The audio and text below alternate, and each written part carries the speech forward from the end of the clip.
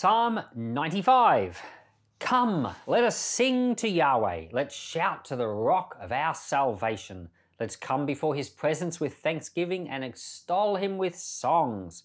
For Yahweh is a great God, a great King above all gods. In his hand are the deep places of the earth. The heights of the mountains are his. The sea is his, he made it. His hands formed the dry land. Come, let's worship and bow down and kneel before Yahweh, our Maker. For he is our God, and we are his people, the sheep in his care. Today, oh, that you would hear his voice. Don't harden your heart, as at Meribah, as in the day of Massah in the wilderness, when your fathers tempted me and tested me and saw my work. 40 long years I was grieved with that generation and said, it is a people that errs in their heart. They have not known my ways.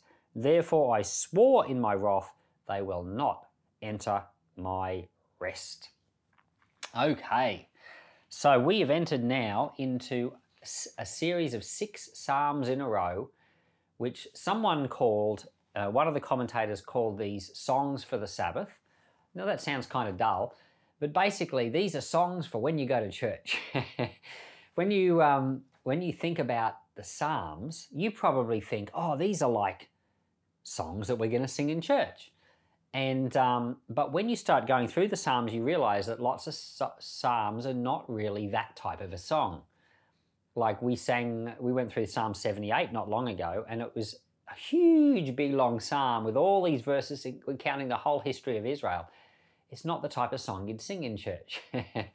But these songs now, the next 6 Psalms, Psalm 95 all the way through to 100, are exactly the type of songs that you would sing in church. So this one here starts by saying, come, let us sing for joy to the Lord. Let us shout aloud to the rock of our salvation.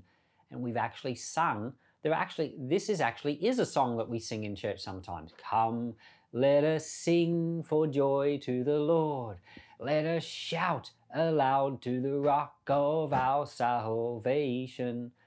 That's a song that if you've grown up in church, you would have sung that song. So this psalm and all the ones that follow, these next 6 have been called by some people songs for the Sabbath, or in other words, these are just praise and worship songs for singing in church. And so we're now in the Psalms that are really, really Psalms. These are psalm-like Psalms, because they're just the exact type of thing you would sing if you went to church.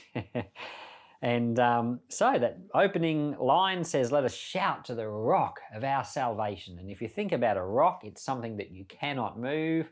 You can stand on, think of a giant rock, and you're on the thing and you're not moved. Well, that's our God, and that's our salvation. What he has done for us is so unmoving and so permanent. Our salvation is unchanging, and it's worth singing about. So these are songs of praise. And we get down to verse 7, and it says, he is our God, and we are his people, the sheep in his care. So, these are things worth singing about, that we are his people, and he is our God. Isn't that wonderful? And he's a great God. He's the God of all. He's not like the gods that other people worship. He's not like the idols that people make. He's not a made-up God like some people have. He's an unmade God. He's our creator. So these are terrific songs of high praise. So the first 7 verses are all very positive, but then all of a sudden it goes strange. Verses 8 through to 11 seem to suddenly all be very negative. They say, don't harden your heart like the Israelites did. And God was not pleased with them for 40 years. They tempted me and, I rejected them and they will not enter into my rest. So the verses seem all negative all of a sudden, but actually it's the exact illustration of the opposite of what we were just singing. We were just singing praise about how wonderful our God was, but those Israelites, they saw how wonderful God was, but didn't trust him. And as a result, they didn't enter into his rest. Rest actually is the word Sabbath.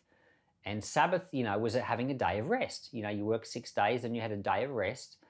And but rest or Sabbath in the New Testament is the idea that we don't have to earn our salvation. We don't have to work for our salvation. It's given to us as a gift.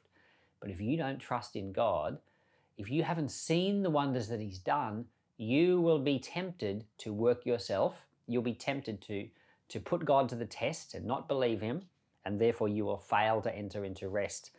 And so this psalm's a great psalm of praise, but how wonderful our God is and all he's done, but at the same time showing us, but be careful, because if you don't realize how wonderful our God is, you will fail to enter into rest because you'll be left having to work for your own salvation. So it's a song about praise, and it's a song about salvation. Let us sing to the rock of our salvation, but be careful not to try to earn your own salvation. Lord, thank you that you've saved us. And it wasn't because we were good enough. It wasn't because we worked hard enough or we could earn it or we deserve it. But thank you that Christ deserved it. Christ earned it. Christ worked for it. Christ paid for it. Thank you, Lord, for the rock of our salvation, Jesus Christ.